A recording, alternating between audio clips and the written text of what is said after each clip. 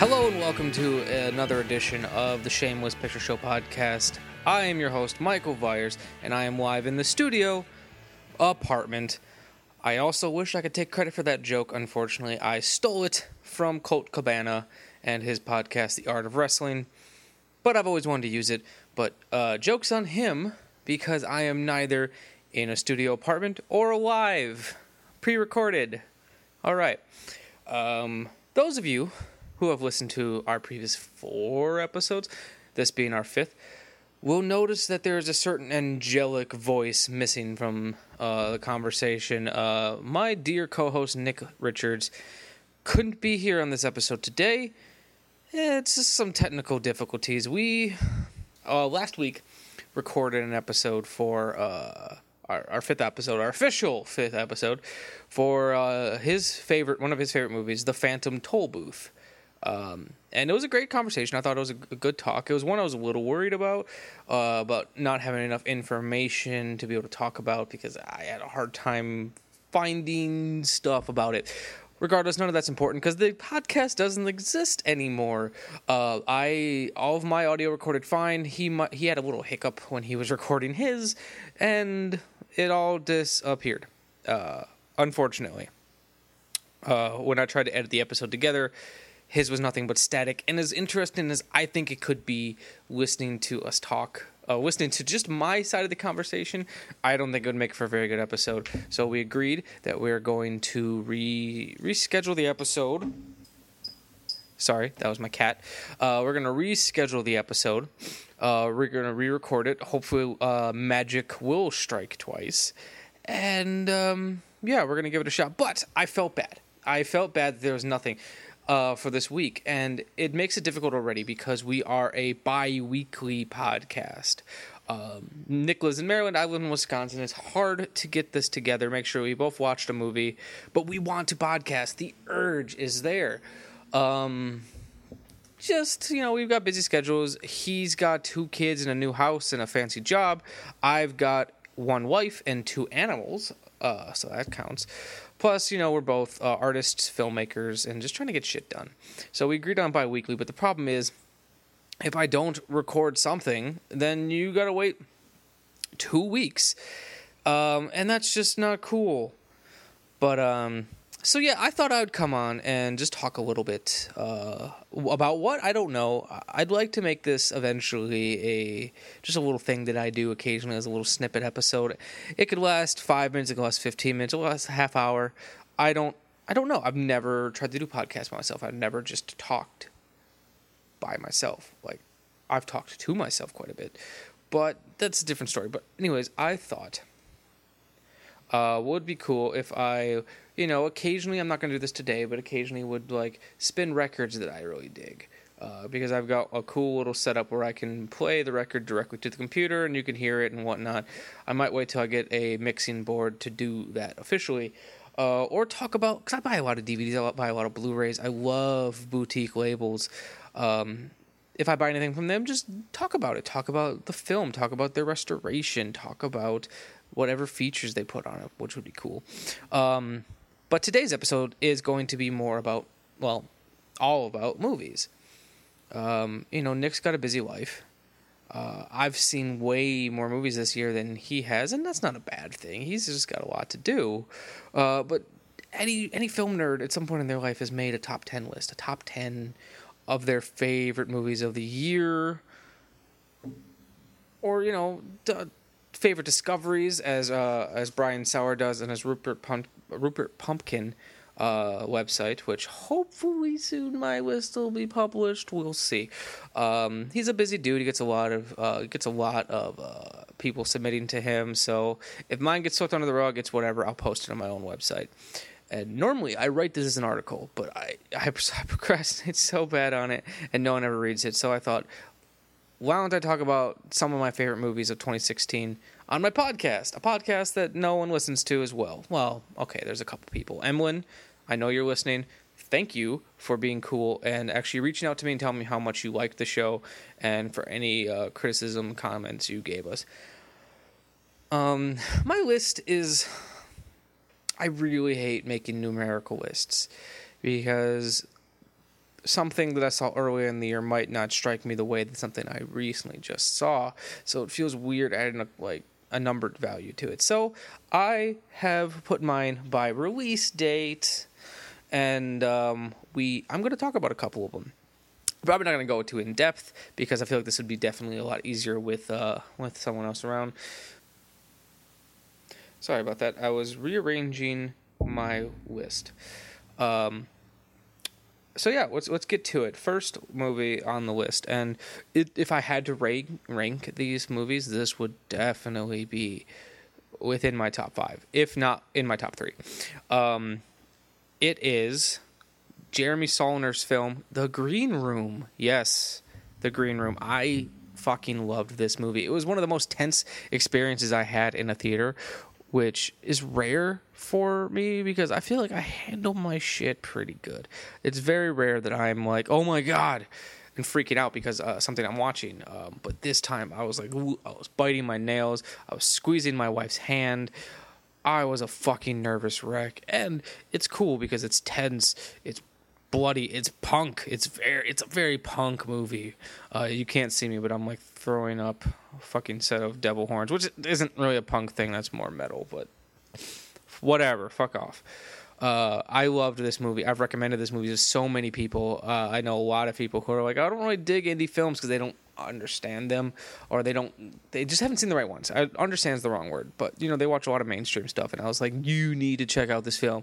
If you think horror movies are dumb nowadays, fucking check out The Green Room. And it was awesome. Next is a movie called De Palma, which was directed by Noah Baumbach and Jake Paltrow. Very simply, it's Brian De Palma talking for an hour and a half, maybe 2 hours, about his film career and all the movies he's made. But Brian De Palma is one of my idols. I love this man. I may not love everything he's done, but I love him, and he's just unabashedly talking about his own stuff. He's not like spilling dirt or anything on anyone, but he's just being very honest about himself and his work. And they're showing clips from it, and the movies look fantastic, and it really gives you a new perspective on this filmmaker that he's always been around, but I feel like other than maybe Pauline Kael and a couple other critics, he hasn't gotten the love I feel like he deserves. But I think this movie might turn people back onto him and force them to go back and watch some of these fucking awesome movies. So it's called De Palma. It's pretty easy to remember. I recommend it. This one is going to piss a lot of people off, but I don't care. Kevin Smith's Yoga Hosers. I loved Yoga Hosers. Yes, I've got problems with it. There's some bad CGI and the story is fucking bonkers, but it's a movie. I can suspend my disbelief. I can believe in a bonkers movie. Why it works, though, is because it had some of the spirit that I liked about Clerks. Thing I liked about his first film, Clerks, was I liked Randall. I liked Dante. I liked hearing them talk about Star Wars. I liked hearing them just talk and converse. And he got two really good performances out of his daughter, Harley Quinn Smith, and Johnny Depp's daughter. Could not think of her name for a second. Lily Rose Depp. They felt real. I could have just watched I think they're called the Colleens. I could have watched a movie just about those two for 90 minutes without any of the weirdness that came later. I don't know. There was chemistry. I dug it. It was some of the most fun that I had in the theater. We went to a really cool indie theater that plays that plays mainstream films to get some money, but like they'll play smaller indie films, which is cool. It's kind of a revival house, but they played it. It was a small crowd. I don't think the crowd dug it, but I loved it. I had a great time. Another movie that didn't get quite the love that I thought it would was the Coen brothers' newest film, Hail Caesar, which I view as a spiritual success. Maybe not a spiritual successor. Let's say a sister or brother film to another one of my favorites. So there's Barton Fink. It's all about the film industry, and the film industry in the 1950s specifically, and about the in and outs of how the Coen brothers viewed the studio system and all the craziness that happened. Some of it, from what I've heard, is based on true story, or at least based on the legends of Hollywood. But it stars Josh Brolin as I think, a fantastic character who is the interweavings of this studio. He's a fixer who works for a studio. A fixer was a person that fixed all the problems. He helped the stars. He made sure the movies came out on time and came out to some sort of success so they make money. And it's about him trying to find a star that mysteriously disappears. He is kidnapped, played by George Clooney. And he needs to get him back so that way they can finish their biggest picture, probably of all time at that point, Hail Caesar, which is, kind of an ode to those classic big sweeping Hollywood epics like Cleopatra and whatnot. It's weird. I think it's hysterically funny. If you like the Coen Brothers comedy sensibilities, you might really dig it. Because I've met some people who really like the Coen Brothers when they're serious, but don't like them so much when they're being funny. I still say check this film out. I might need to start going through a few of these a little quicker. Zootopia made the list. I think it's a film that everyone should see because it's more... If a person, it's extremely relevant to the world we live in today. And one day when I have my own kids, I'm going to show this movie to them to teach them not to be so shitty to other people. Yes, since when? And it's weird that I have to say that. It's weird that I have to show a movie to teach that. But I feel like it's important. If I was still a teacher, I used to teach for about 5 years. Granted, those after school classes, but I had to make lesson plans. I had to spend weekends going to Love and Logic training and learning how to peer mediate and so on and so forth. I was a teacher, essentially. The class I taught the most often was film appreciation, the 3rd, 4th, and 5th grade. This is a movie I'd show to them because this is a movie all kids need to see. Hell, all adults should see Zootopia. 10 Cloverfield Lane. I'm not going to touch on this film too much because I feel like it's going to be done for me. Everyone's going to talk about 10 Cloverfield Lane. This would also probably be my top 5, if not top 3.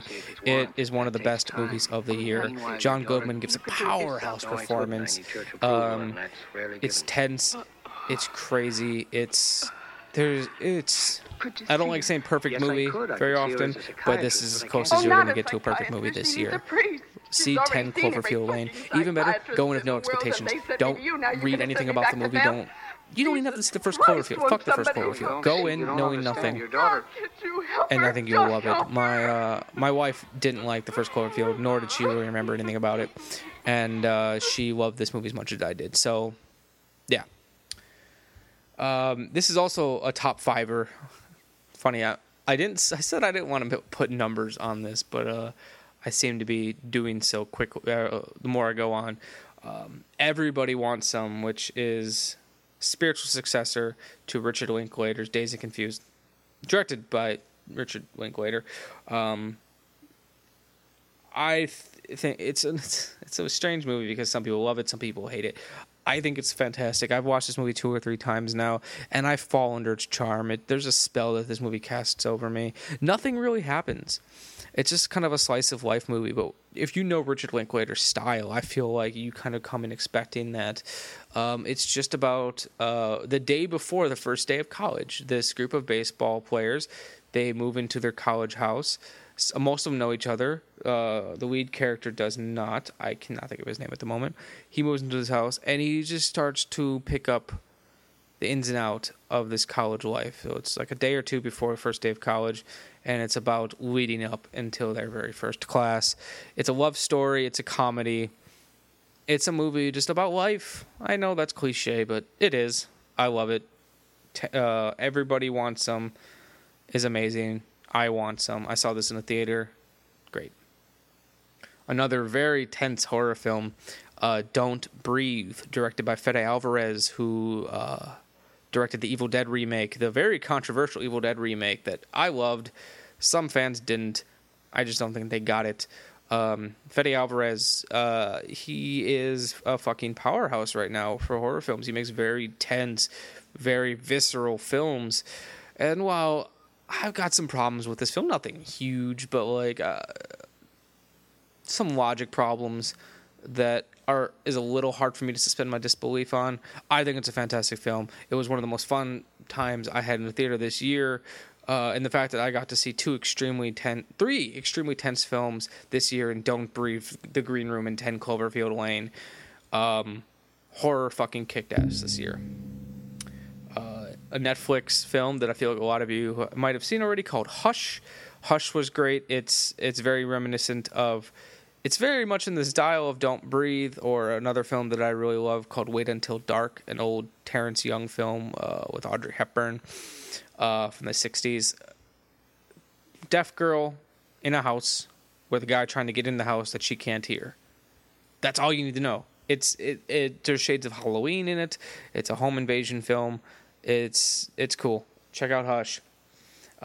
A newer film, not newer, but you know what I mean, a film that I added more recently to my list was the South Korean film The Wailing by Na Hong Jin. I'm gonna butcher his name, and I don't know how to pronounce most South Korean titles or names, but this film was fantastic. It's a little slow. It's very long, but I was mesmerized by it. It's also very uniquely Korean, because I didn't get everything. I didn't understand some of the issues going on within, and I don't think that hurt it. It was kind of refreshing to see something different. There is a Japanese character in the movie that everyone in this town seems to hate, and it turns out that is more of a Korean thing, where there's this dislike, I guess, for the Japanese.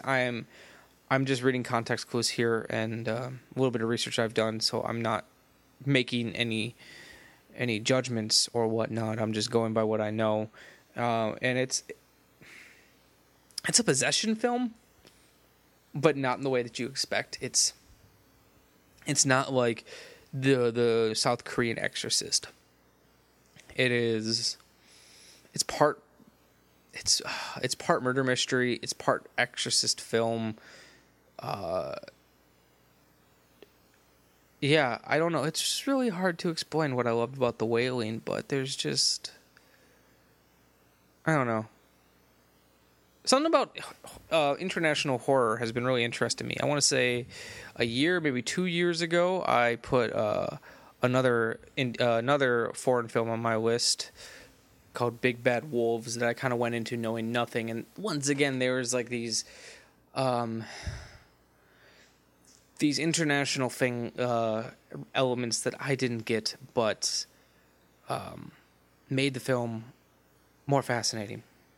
So The Wailing, it's currently on Netflix, and I recommend it completely.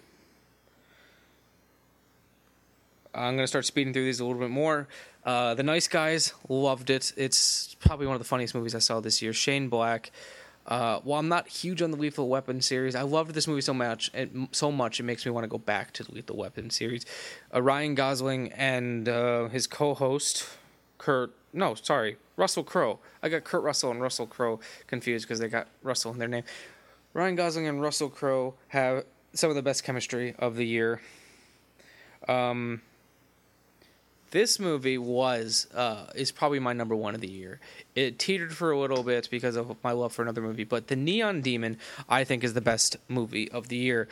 But at the same time, it's going to be the worst movie of the year for some people, and I get why. I understand why, but it met all the artsy-fartsy shit criteria that I love. That, wow, I said that sentence weird.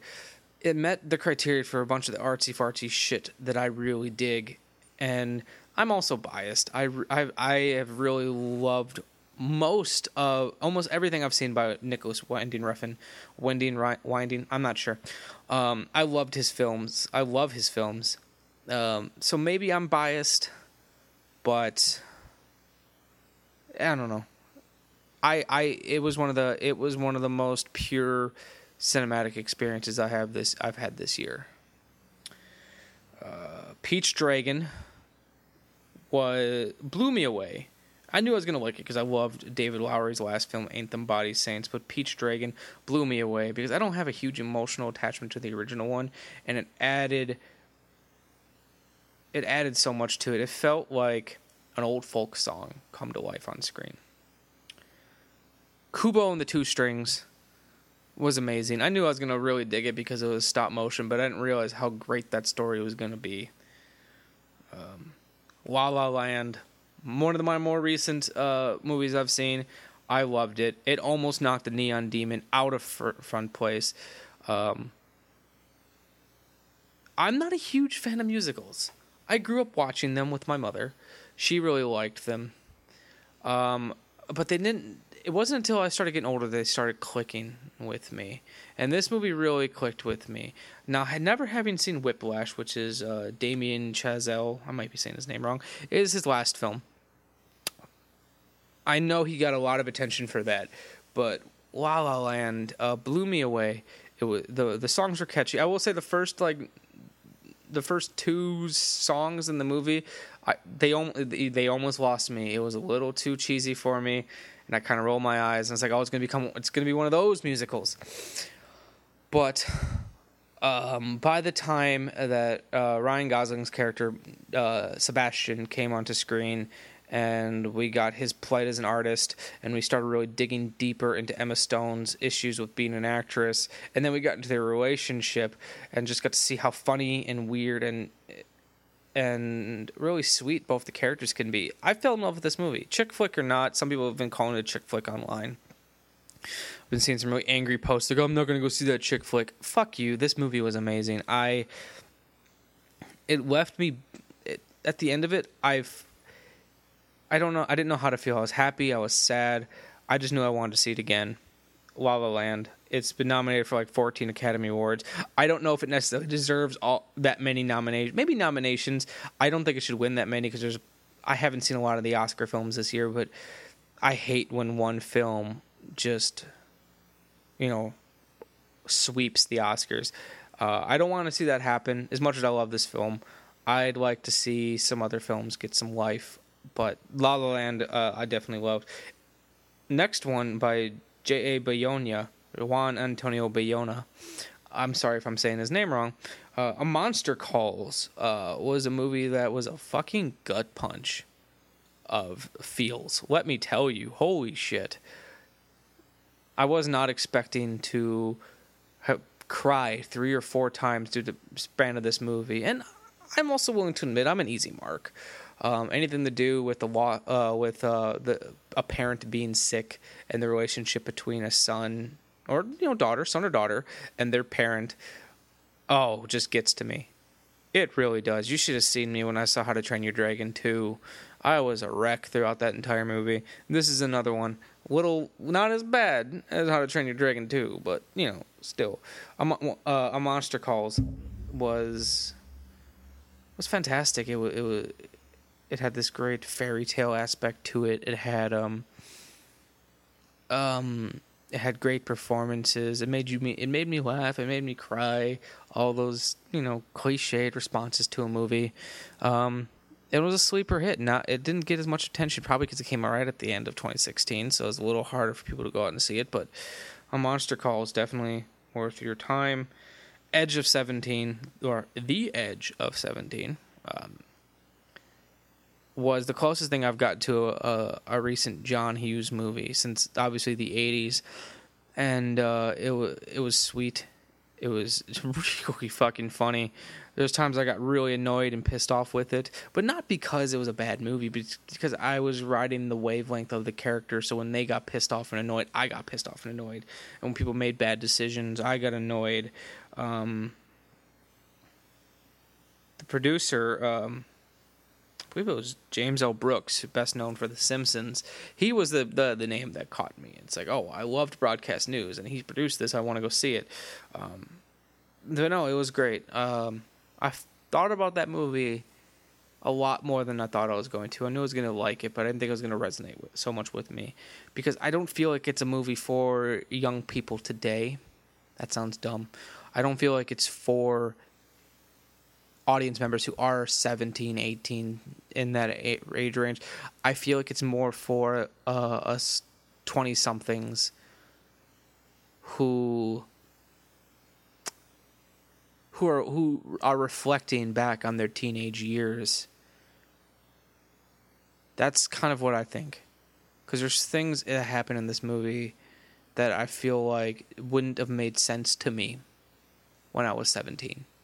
But they make more sense to me now looking back at what I was like when I was 17. And then, a little movie that, some of you might not have seen, but it's definitely worth checking out. Rogue One, a Star Wars story. I like this movie a lot.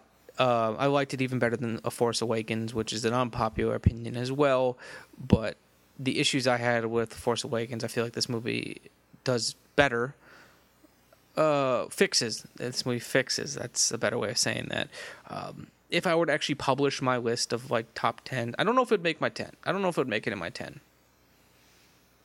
I don't know. I feel weird about putting movie because I am such a Star Wars fanboy that it's almost too easy to put a Star Wars film in my top 10 of the year. So something like this, I wouldn't put it. Just like if I saw a really kick-ass superhero movie, I don't think I'd put that on my list either for similar reasons. So, but I had to talk about it even just a little bit. Yeah, that's really it. I didn't really come in prepared. I just kind of had a list on my phone, and I knew I wanted to put something up with Nick's absence this week. And, next week we're going to get back, or not next week, but next episode 6, we're going to get back onto schedule. We're going to re-record our episode about the Phantom Toll Booth and then move on to Buffy the Vampire Slayer. And we want to keep this going. I might reserve these solo episodes for when life intervenes and we can't record an episode proper, because it's very easy for me to just turn on a mic and ramble for a half hour. Maybe next time I'll bring a guest on. I will have a topic to talk about, maybe spin some tunes on my digital record player. I don't know. But yeah, this is not going to be the last time you've heard a solo episode by me. But thanks again for listening. I really appreciate the patience. I also appreciate if you've listened to this entire episode, because you're probably very annoyed from hearing me talk. I'm annoyed recording this because I'm very self-conscious about it, and I feel like I'm talking too much. And I also don't feel like I had much insight in anything I talked about today. But I appreciate everyone who's been listening. We haven't gotten a whole lot of views, or not views. We haven't got a whole lot of listeners, but the handful that we do, I think roughly about 15 to 20 an episode means a lot to us. Because it's not easy it's easy to just set up a microphone and record a podcast. It's really hard to continue on every week. I keep telling myself, this is for me. This is for Nick. This is so I have an excuse to talk to him way more often than I used to. This is for us. And if people like to listen, that's fucking dope. That's gravy. I'm not doing this for the listeners. Eventually, I'd like to have some sort of fan base, but if we never get it, it gives me an excuse to talk to one of my best friends that I never see on a weekly basis. So I think that's it for this weird special edition of the Shameless Picture Show podcast. I am your host, Michael Vyers. Have a great 2 weeks. I was going to say have a week, but then I realized I'm stealing another podcast quote, this time from Kevin Smith. So have a great 2 weeks, and we'll see you when we see you.